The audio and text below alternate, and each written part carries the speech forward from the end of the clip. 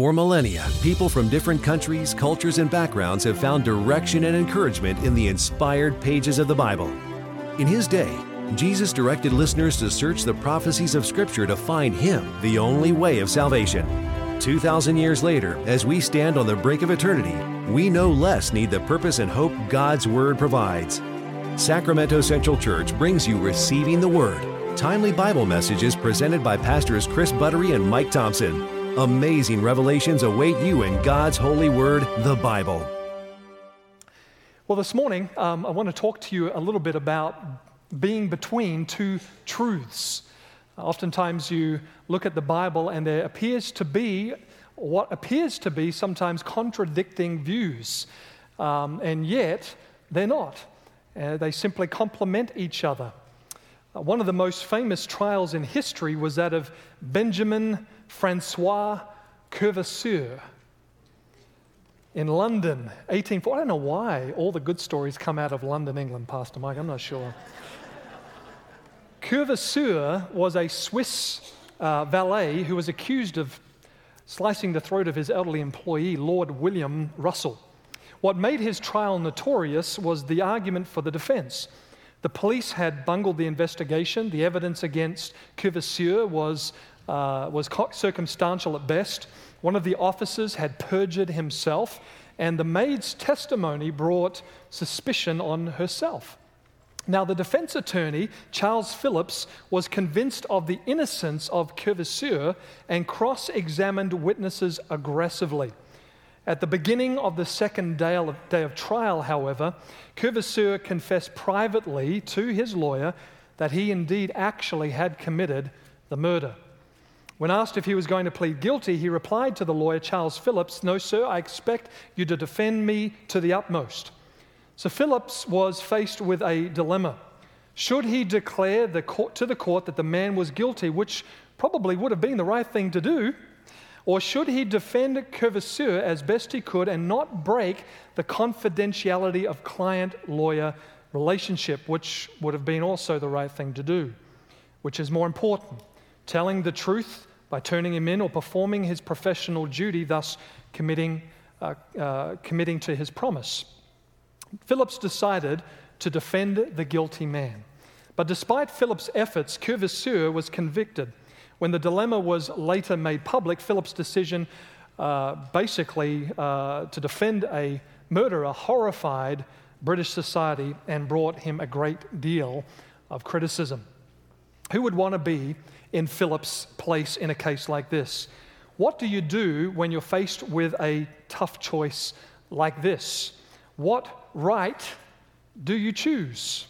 What do you do when you're between two truths? Thank God that when you come to the Holy Bible, you don't have to decide between what appears to be two contending ideas. Jesus tells us in John chapter 10 and verse 35, we'll put it up on the screen for you here, John 10:35, that the Scriptures cannot be what, friends? Cannot be broken. No one needs to decide, for example, between the Old and the New Testament. You just don't need to. They're not rivals competing for a prominent place. They're not playing a game of tug of war. They're one harmonious whole because there is one author behind them all, and that is the Creator God. And we can confidently contend that God is not bipolar and God is not schizophrenic. He's not Dr. Jekyll one moment and Mr. Hyde the next. The God of the Bible is not a living, eternal contradiction. He is the truth, He is the whole truth, and He is nothing but the truth. So why do Christians often get all mixed up over this? How is it that we are accustomed to segregating and dividing what God has put together? The story is told about the devil who was walking along with his cohorts one evening. They saw a man ahead of them pick up something shiny. "What did he find?" said one of the cohorts to the devil. "He found a piece of truth," the devil replied. "Doesn't it bother you that he found a piece of truth?" The devil said, "No, I'll see to it that he makes a religion out of it." This little story points out that humans are prone to fall to Satan's sophistry of believing part truth, lies. If you have your Bibles, turn with me to Genesis chapter 3. You recall way back there in the far-off garden home of our first parents, that sinister angel beguiled Eve by preaching 3-part truth lies. 3-part truths or 3-part truth lies. What were they? And you look with me in Genesis chapter 3 and verse 4. He said, "You shall not surely" what? Die. That was the first one. The second one is found in verse 5 where he says, "You shall be like God," that's right, "and you shall know good and evil." Those were 3-part truths the devil was preaching, and the part truth that he was preaching was God's grace apart from his justice. It's okay. You shall not surely die. You'll become like God. You'll know good and evil. Just no justice, just God's grace and his mercy. Were his part truth lies actually true? Did the pair die right after eating the fruit? Well, yes and no. They did die that day. So real was their death on separating themselves from the source of life that to live, they must be born again. Did they become like God? Well, yes and no. In choosing to worship self, they did not become like God, but they did become gods because self-worship is the basis of all idolatry. Did they know good and evil? Yes and no. They did come to know evil immediately. However, except for the miracle of grace, they would never know the good ever. Now, it's important to note that after the devil had assured the pair that there was no real danger in eating the forbidden fruit, he now, with kind of a sinister gotcha, charged them with sin and left them condemned before the part truth lie or the part truth of God's absolute justice apart from his grace. The enemy of souls is always seeks to pit one truth against the other as if they were in conflict with each other. He revels in dividing what God has put together, and so very often human beings fall for it nearly every time. Why? Well, generally speaking, we're attracted to ideologies or things that complement or affirm our own personal lifestyles. This may explain why if we held onto any known sin in our lives, we would be naturally attracted to something that suits our experience, that makes us feel better about it and rationalize it, somewhat like a bee is attracted to nectar. Now, while the Bible doesn't present contradictory pictures, it does present twin truths that complement each other.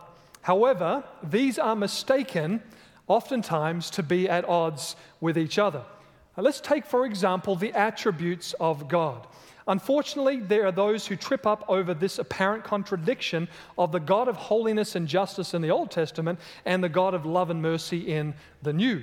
However, notice that God does not, and I want to take you with me to Exodus chapter 34. Notice God describes himself to Moses when passing before him and how Moses responded. Exodus chapter 34. I want you to notice how God describes himself. Exodus 34, 6 through 9. Notice, "And the Lord passed before him," that is Moses, "and proclaimed, 'The Lord God, merciful and gracious, long-suffering and abounding in goodness and in truth, keeping mercy for thousands, forgiving iniquity and transgression and sin, by no means clearing the guilty, visiting the iniquity of the fathers upon the children and the children's children to the third and fourth generation.' So Moses made haste and bowed his head toward the earth and worshipped. Then he said, 'If now I have found grace in your sight, O Lord, let my Lord, I pray you, go among us, even though we are a stiff-necked people, and pardon our iniquity and our sin, and take us as your inheritance.'"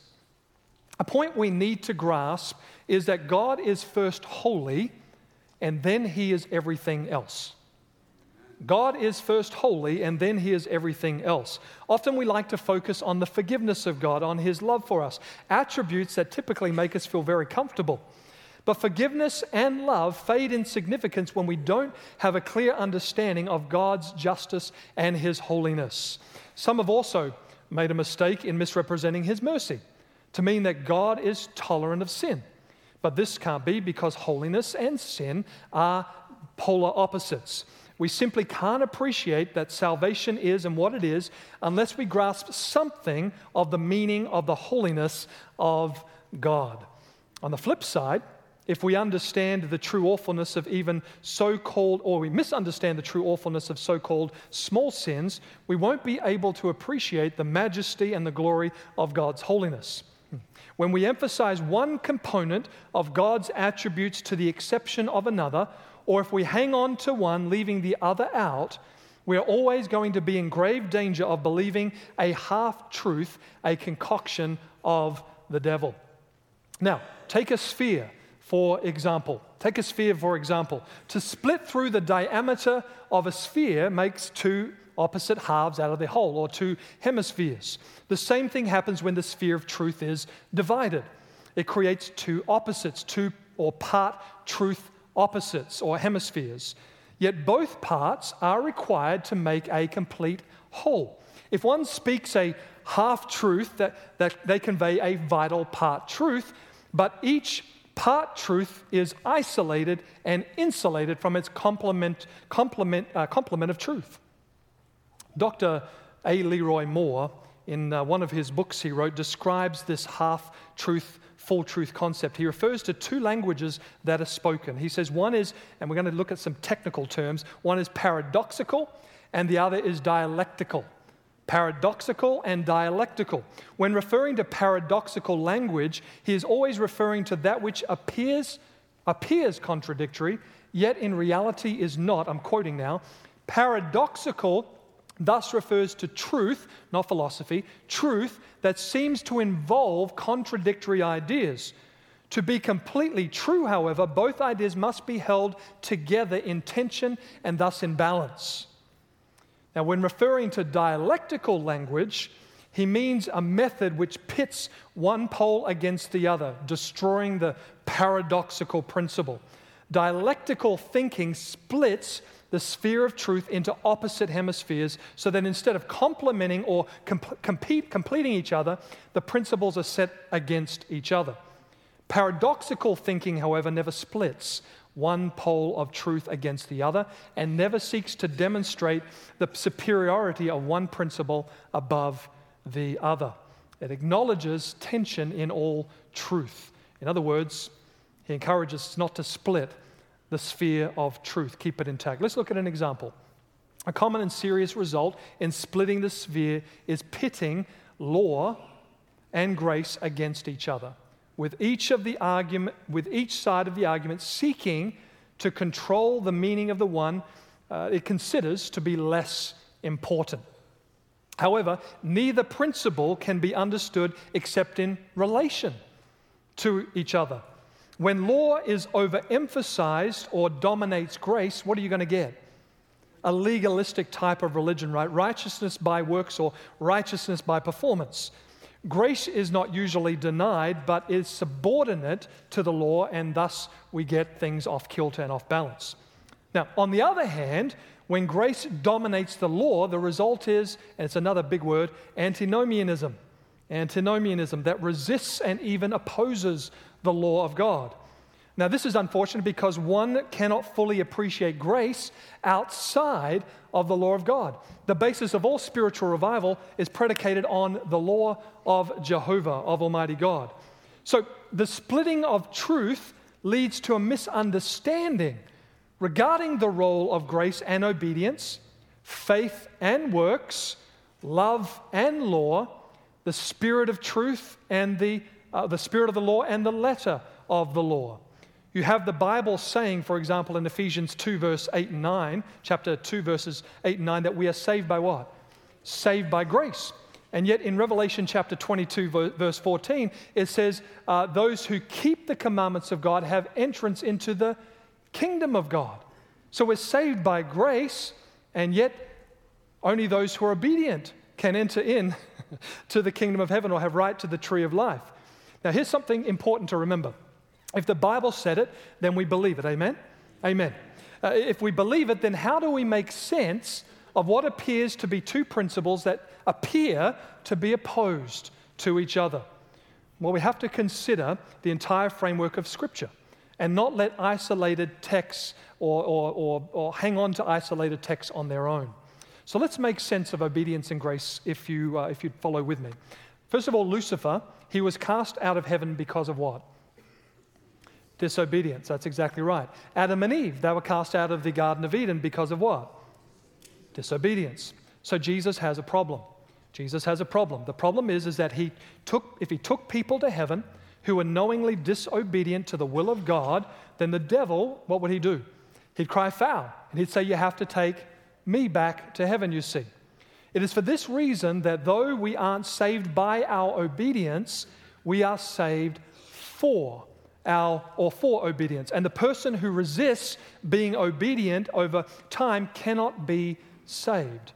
It is clear from Genesis to Revelation that although people cannot do anything to add to their salvation, they can do a number of things to lose their salvation.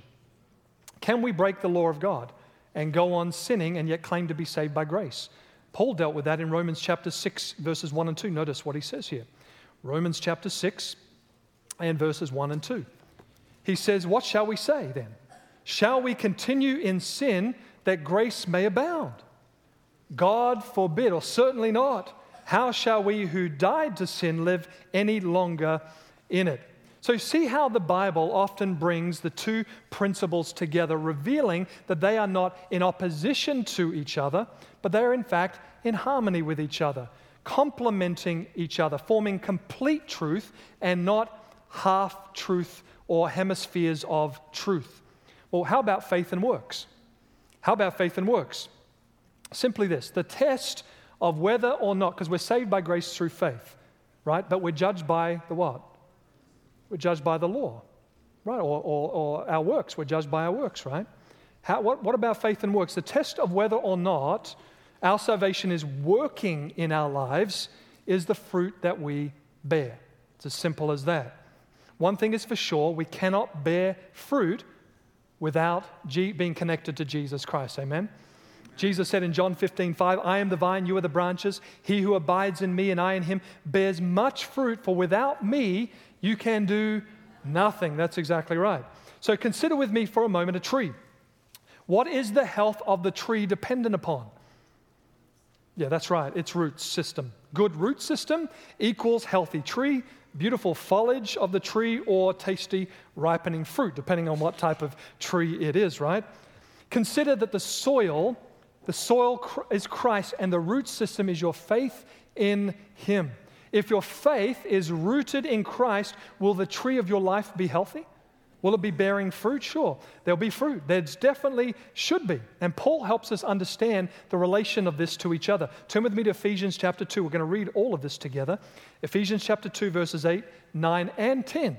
Oftentimes we talk about verses 8 and 9, but we don't read verse 10. Let's see the whole picture here. Ephesians chapter 2, verses 8 through 10. For by grace you have been saved through faith, and that not of yourselves, it is the gift of God, not of works, lest anyone should boast. For we are His, that is Christ's workmanship, created in Christ Jesus for good works, which God prepared beforehand that we should walk in them. So while we are saved by grace alone, through faith alone, in Jesus Christ alone, all of those things don't come alone. It comes ready to work by transforming love. As Paul puts it, we are created or recreated for good works. We are saved by grace through faith in order to perform good works. Let's be honest. We've lived in the land of disease and dysfunction for so long that we would rather defend our diseases and our dysfunction. We prefer to argue about whether good works or obedience are necessary or even possible, rather than consider that Jesus promised to give us the fruit of a holy and godly life as we surrender to Him in conversion. Let's consider more the promises of God for victory and for power in our lives. What do you say? Sure. Let's not squabble about whether obedience is possible or whether good works are necessary. They are. And Jesus provides, the Word of God provides umpteen promises that encourage us and spur us on the way and provide power for us for transformed living. Now, one of my favorite authors, the late Elder Herbert Douglas, wrote about the importance of speaking whole truth, not in halves, by illustrating this through the ellipse. The ellipse. The ellipse is basically a stretched out circle like a football, a circle that has one center. A circle has one center. It has a focal point. But with an ellipse, it has two foci,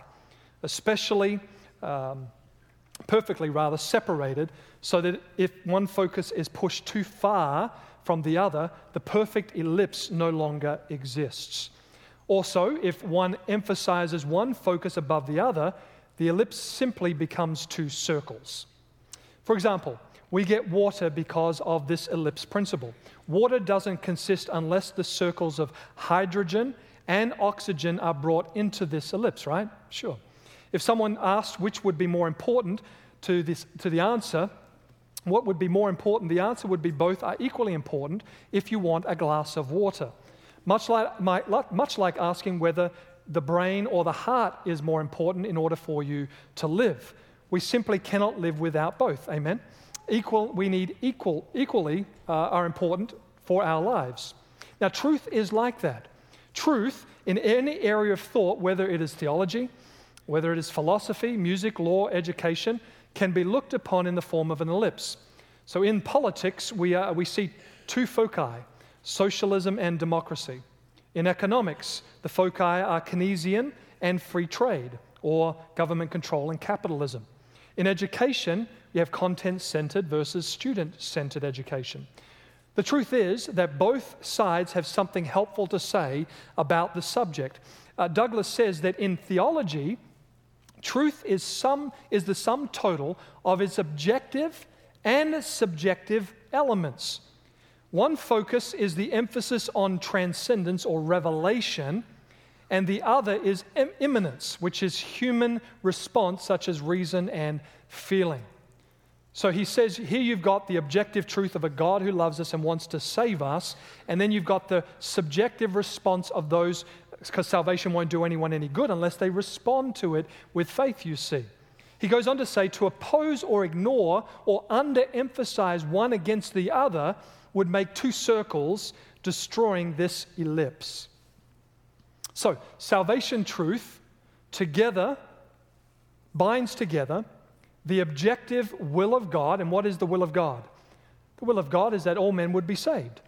And the subjective yes of a responsible person who responds to that objective truth that God wants to save all. As water can't be divided and remain water, so the objective and the subjective elements of salvation can't be divided and remain salvation. No one asks which side of the ellipse is more important. So when a person, and I want to talk a little bit with you about two more big words, justification and sanctification. When a person overemphasizes justification when talking about salvation, and justification is simply Christ's work for the believer in redeeming him and forgiving him. That's justification in a nutshell. If someone overemphasizes justification, it can lead to a passive Christian experience, with faith becoming primarily a matter of mere mental assent to the truth. It doesn't have any change in the life. This can lead to the careless phrase that the atonement was completed on the cross, because it wasn't. The payment for sin as a part of the complete atonement was paid on Calvary's cross, but the atonement wasn't completed on the cross. Now, sanctification, if there's an overemphasis on sanctification, and sanctification is simply God's work in and through the believer, cleansing from sin and providing victory and power in the life. If there's an overemphasis on sanctification, that can lead to maybe warm feelings or reason or good works as a test of faith. This often minimizes the primary authority of God, and it leads to thoughts like, it's not true. If it's not truth for me unless I feel it, or unless it makes sense to me. Or people may end up placing their faith on visual evidence like faith healers, or speaking in tongues, or charismatic speakers, or in the quiet satisfaction that they have dutifully kept the commandments. That's what happens when one overemphasizes sanctification. So an overemphasis on justification tends to make imputed righteousness. That's the covering of Christ's righteousness on the repentant believer's life. An overemphasis on justification tends to make imputed righteousness the most important element of salvation. Is it an important element of salvation? Absolutely it is. And overemphasizing on sanctification, which is imparted righteousness, Christ's righteousness infused into the believer's life, tends to make human performance the basis of salvation. So is the imparted righteousness of Christ important? Absolutely. But one is not more important than the other. You have the imputed and you have the imparted righteousness of Jesus, you see. An overemphasis, for example, on Christ's ministry on the cross to the neglect of his high priestly ministry tends to minimize the important work of the Holy Spirit in the life. So those who overemphasize grace tend to seek assurance in the security of certain legal transactions taking place up there in heaven without a corresponding adjustment in their life to order their life in harmony with God's will and purpose. And yet, on the other hand, many do not place proper emphasis on grace, tend to seek assurance in right behavior. Well, I'm doing this, and I'm doing this right, so I must be right with God. Neither of these individuals picture of gracious, forgiving Lord who extends his personal power to the penitent so that the sin that needs forgiving can be overcome. It's not seen in its true light. Now, I want you to notice with me what the Bible says and how it places justification and sanctification alongside of each other. Turn with me to 1 John chapter 1 and verse 9. I want to take a look at three texts, and there are many, but I just want to take a look at three texts with us here this morning. 1 John chapter 1 and verse 9, we know it. It says, if we confess our sins, he is faithful and just to forgive us our sins. Hold it there. Hold it there. What is the forgiveness of sins? That is what? Justification, or the imputed righteousness of Christ, right? Sure. Exactly right. So notice, 1 John 1:9 we just read, if we confess our sins, he's faithful and just to forgive us. That's justification. And to what? Cleanse us from all unrighteousness. That's sanctification. Can't have one without the other. Jesus doesn't just forgive us and then leave us to ourselves moping around, struggling with sin issues and temptation, and says, all the best, I died for you on Calvary's cross, all the best. That's not how it works. It's not how it works. Neither, though, does Jesus say, here's my law, I want you to obey, and provides no power for obedience. He says, I will cleanse you if you confess. I will forgive you if you confess, and I will cleanse you. I will impute my righteousness, and I will impart my righteousness. Now, go over to Romans chapter 8. Romans chapter 8 and verse 1. Romans chapter 8 and verse 1. Notice. Romans 8 verse 1, it says, there is therefore now no condemnation to those who are in Christ Jesus. What is that? To those who are in Christ, there is no condemnation. What is that? Justification, right? That's justification, that's right. Who do not walk according to the flesh, but according to the what? The Spirit. What's that?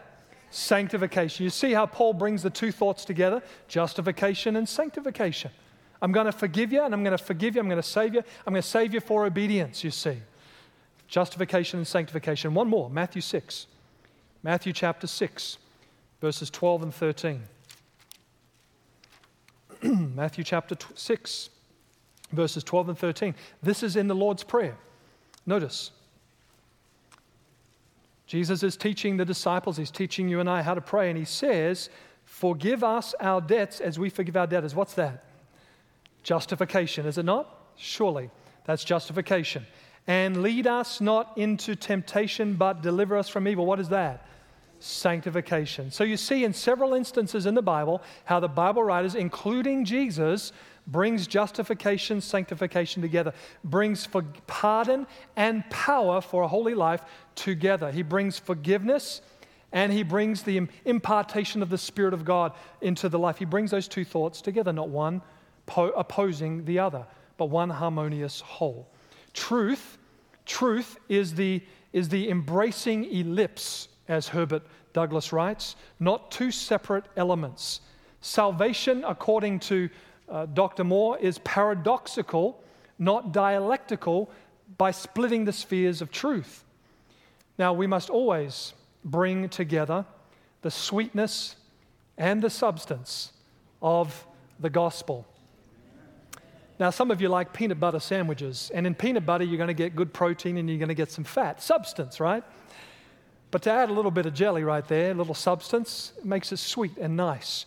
We must always bring together the sweetness and the substance of the gospel because the Bible brings it to us. God always brings together the sweetness and the substance of the gospel, never one without the other. Now, as Seventh-day Adventists, we are blessed to have the writings of Ellen White, who we believe was given the prophetic gift. And I want you to notice some of her statements before we close relating to this issue of the ellipse of truth, the sphere of truth, the substance and the sweetness of the gospel. Notice this in Messages to Young People, page 35. She says, "The righteousness by which we are justified is imputed. The righteousness which we are sanctified is imparted.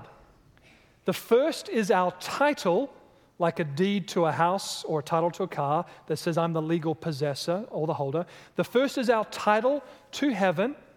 The second is our fitness or qualification for heaven."